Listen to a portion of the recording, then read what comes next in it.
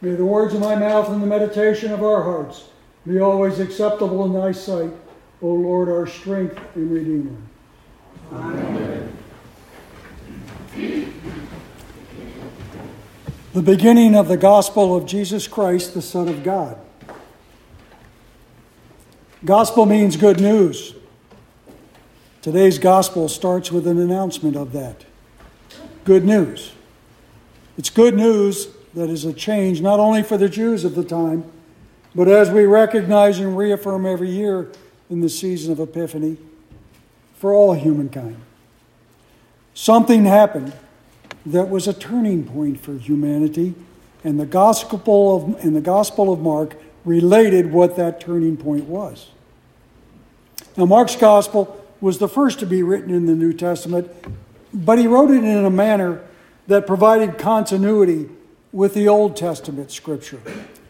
He did this in order to provide not only context for the events he was describing, but to assure us that this good news was a continuation of the one true God's efforts to restore humanity back to himself. Our Old Testament lesson is from the prophet of Zechariah.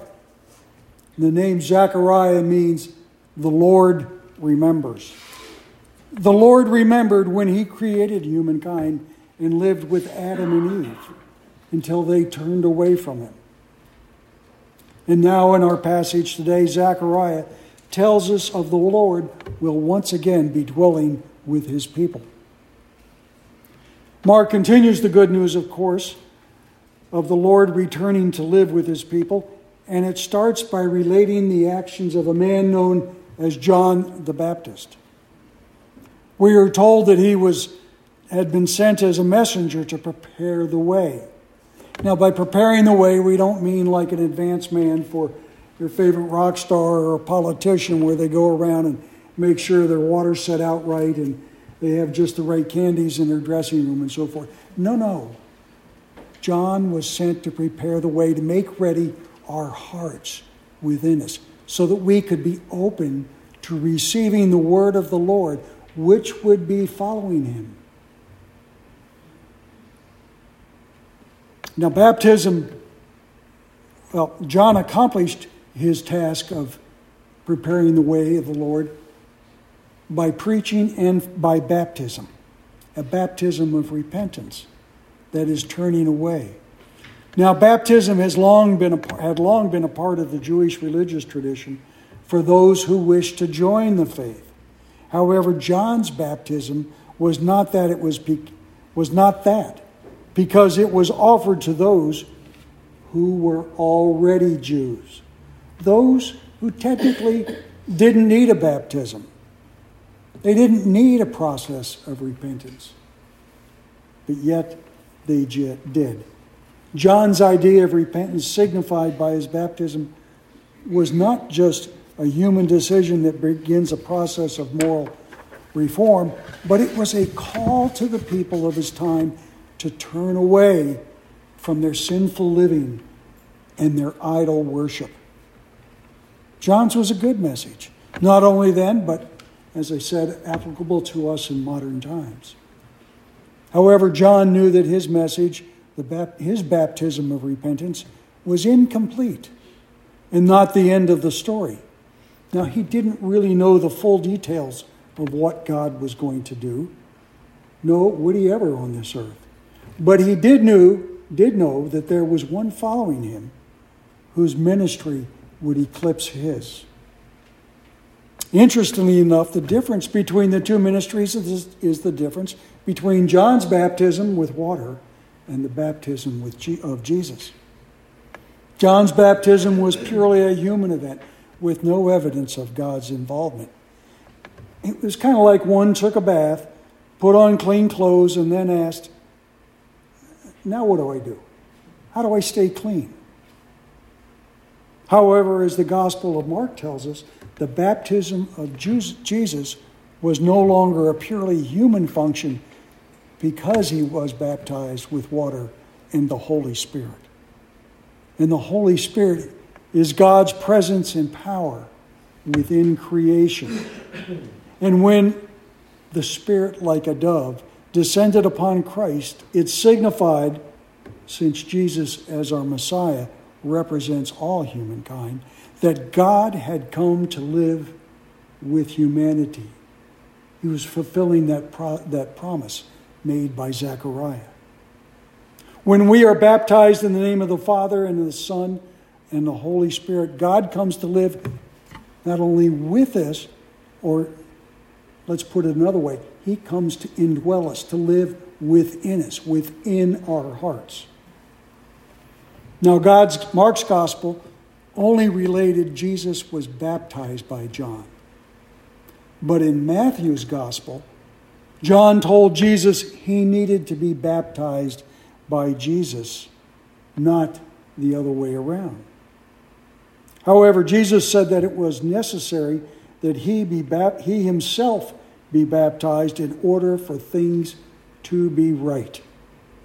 As the only perfect human, Jesus provided the example to us that baptism was the outward and visible sign of the grace we only receive when we acknowledge that God is God and we are not. And this may be the key to the human condition. We, each one of us, want to be our own gods. That is, to be in total control of ourselves and all that is around us, including other people. We want what we want, when we want it, and we want it how we want it. Well, John the Baptist recognized it, and so his baptism was a way for people to start to help to turn themselves away. But he didn't know what to do after they had done that.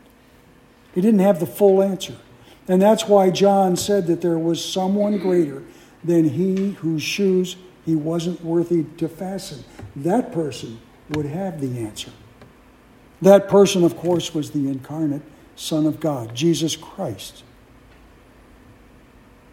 Jesus' baptism with the Holy Spirit offers us something nothing else can ever offer. Total forgiveness and restoration of each of our relationship with God the Father. Now, the currency of this offering, this restoration, was not money, not power, not fame, not control. None of those things that we have are associated with. The currency actually is love. The Father's love for us and our acceptance of that love and our reciprocal love back to Him. The end result is that we become obedient to Him, not because of a commandment that says you must do this or you must do that, but because we love Him and we want to please Him, much like with people in our family or people that we know. We want to do things that please them.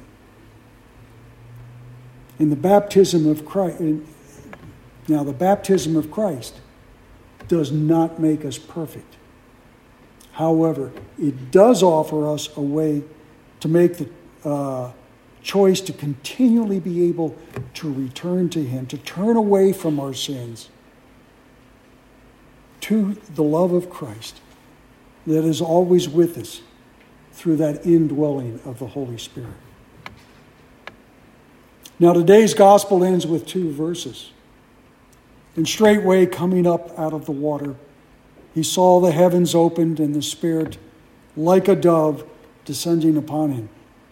And there came a voice from heaven saying, "Thou art my beloved Son, in whom I am well pleased." We generally say that God created 4 dimensions: time, and the 3 dimensions of space: up, down, back, forward, and side to side. Physicists, on the other hand, tell us that there may be as many as 27 different dimensions. We can't discern them with our own senses, but there is some evidence that they exist. So we consider it with heaven, that it is like another dimension. Bishop N.T. Wright puts it this way: Heaven in the Bible often means God's dimension behind ordinary reality.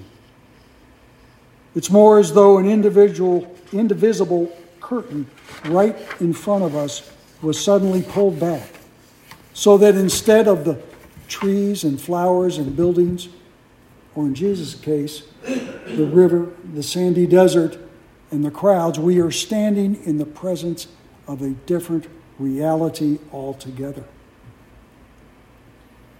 Faith can be compared to looking at that different reality and knowing that while we cannot physically sense it, it does exist, and that we are part of that reality. But the most important part of that reality is that through the baptism of Christ, we become part of the body of Christ, his adopted brothers and sisters. Thus, when we continually renew our baptismal vows through repentance, prayers, daily offices, communion, other sacraments, using the graces that God has bestowed upon us that Mark talked about in the epistle, and also loving one another as ourselves, honoring others before ourselves, as Mark said, or as Paul said. When we do those things, God's words, "Thou art my beloved Son, in whom I am well pleased," applies to each and every one of us. Now, this makes the good news of the gospel personal. It brings it into our hearts. We have challenges ahead, but we can be thankful for the good news that is Christ, and that as we continually choose to turn to him, he is well pleased with us. Now unto God the Father, God the Son, and God the Holy Ghost be all honor, power, might, majesty, and dominion, now and forever. Amen.